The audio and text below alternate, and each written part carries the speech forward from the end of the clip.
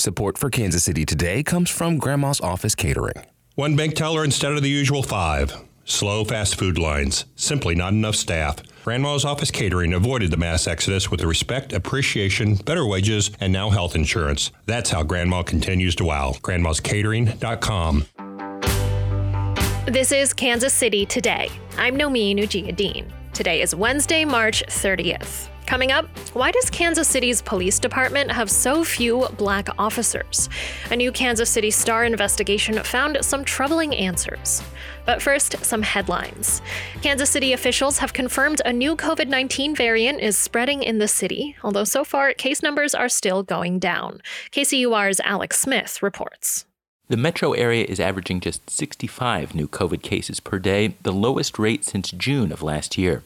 Hospitalizations are on a steady decline as well. Officials say they've identified the new BA.2 Omicron variant, which has driven surges of cases in Europe in several local wastewater sites. However, this has not caused an increase in cases yet. Experts say that vaccinations and immunity developed as a result of the recent winter COVID surge may be preventing the BA.2 variant from spreading quickly. The Kansas City Chiefs are reportedly considering sites for a new stadium in Kansas. But KCUR's Lisa Rodriguez reports officials on the Missouri side of the state line are saying not so fast. The idea was first reported by Kevin Clark, who covers the NFL for The Ringer. It apparently came from Chiefs president Mark Donovan, who's in Florida for annual NFL owners meetings. According to Clark, Donovan said real estate developers have pitched the team on options for a stadium in Kansas. The Chiefs' lease at the Truman Sports Complex in Jackson County doesn't expire until 2031. Jackson County Executive Frank White said in a statement that he looks forward to making sure the team stays in Jackson County for, quote, decades to come. Arrowhead Stadium has been home to the Chiefs since 1972. Donovan's comments come as the Royals have been considering a downtown stadium. Kansas City's River Market might start charging more for parking, KCUR's Carlos Moreno reports. Currently, it costs $1 to park during a weekday in the River Market area. Parking on weekends is free. Starting in May, however, the city may start charging a flat fee of $10 a day for weekend parking, but this cost has not been finalized. The city's parking program manager, Matthew Muckenthaler, says the entire parking system needs an overhaul. In similar-sized metros, the industry average is about $1,500 in revenue from a parking spot. Kansas City generates only around $500 for the same space. A Kansas bill aimed at blocking cities and counties from adopting policies that opponents say make them havens for undocumented immigrants could soon be on its way to the governor. Jim McLean of the Kansas News Service has more. The bill would nullify policies adopted by a handful of Kansas cities that limit police cooperation with federal immigration authorities, but it specifically targets Wyandotte County's recently adopted Safe and Welcoming Ordinance.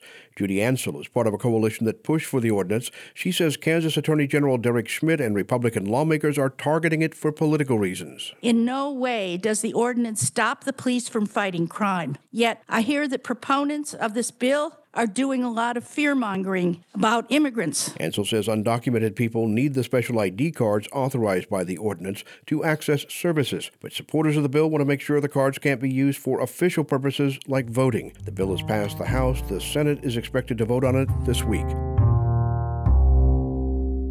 This past weekend, the Kansas City Star published a year-long investigation into racism against black officers at the Kansas City Police Department. Black police officers told the Star they experienced racist bullying from coworkers and were unfairly treated during training.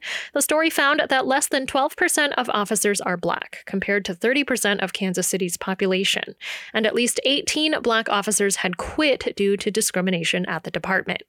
Glenn Rice is an investigative reporter at the Star who worked on the story. He joined me over Zoom to talk about what else he found. We did have some technical difficulties, so you may notice the audio quality changes about halfway through this conversation.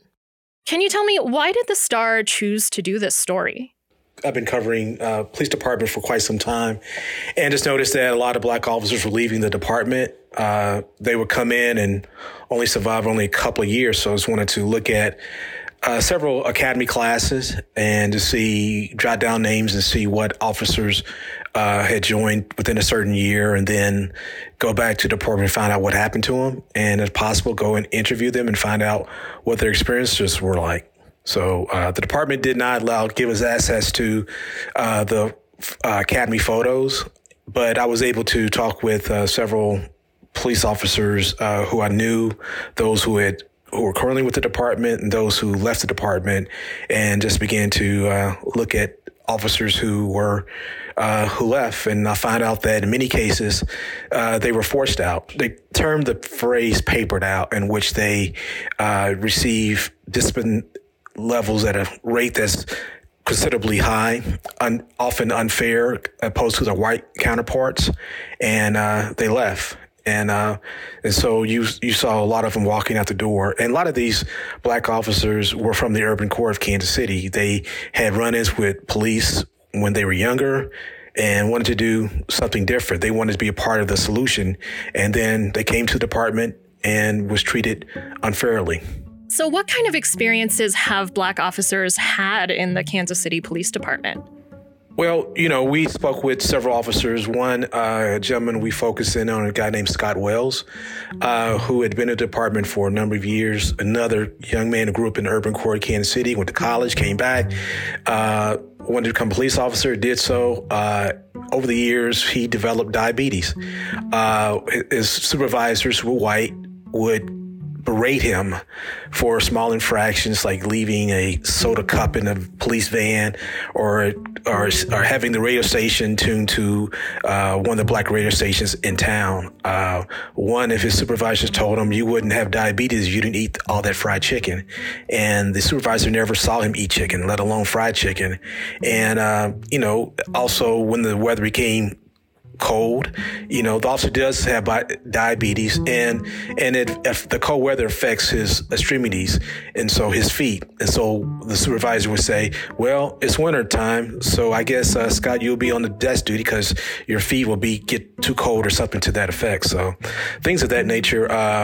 The big thing too was this thing called the beard policy that was enacted in March of 2020, in which officers were forced to be clean shaven. Well, if you're a black officer, you can't shave every day. If you're a black man, you can't shave every day. You get ingrown hairs on your face, you get bumps, you get scarring, inflammation is very painful. And so they were still required to be clean shaven, to have the N95 mask fit over their faces. There's some belief that you don't have to be totally clean shaven, but it does help. And so even with that, the black officers either were disciplined or faced discipline if they didn't shave, but yet they saw white officers walk around with full beards and didn't receive the same level of discipline. So current police chief Rick Smith will retire next month. What do black officers say about him, and how does he compare to the previous chief, Daryl Forte? One officer said it went from comparing Smith and Forte is like going from Obama to Trump.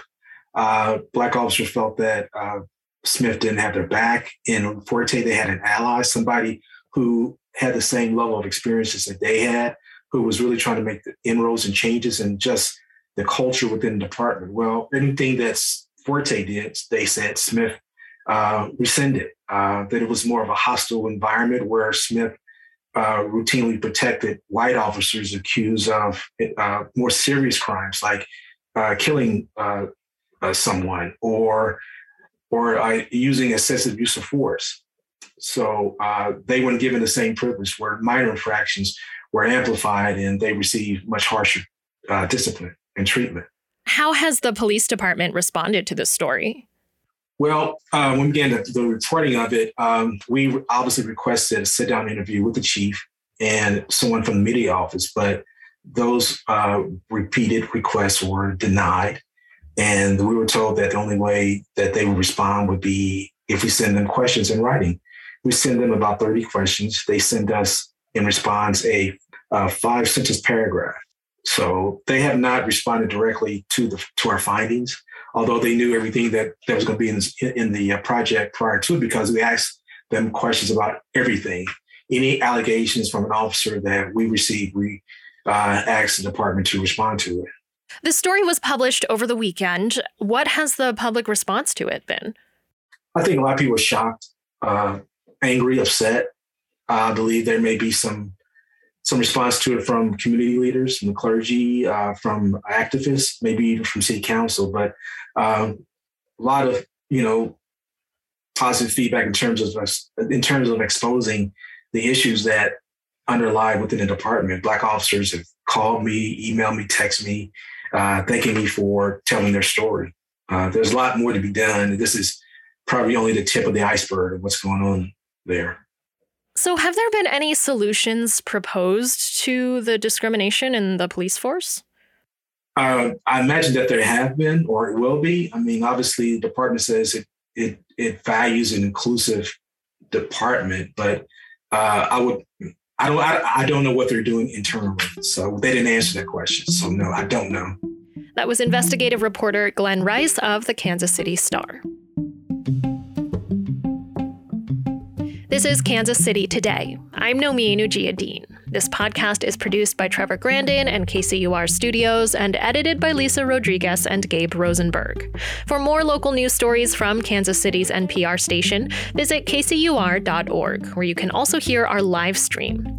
Tomorrow, we'll hear how schools are scrambling to find funding for meals now that federal pandemic relief is expiring. Thanks for listening, and I'll see you soon.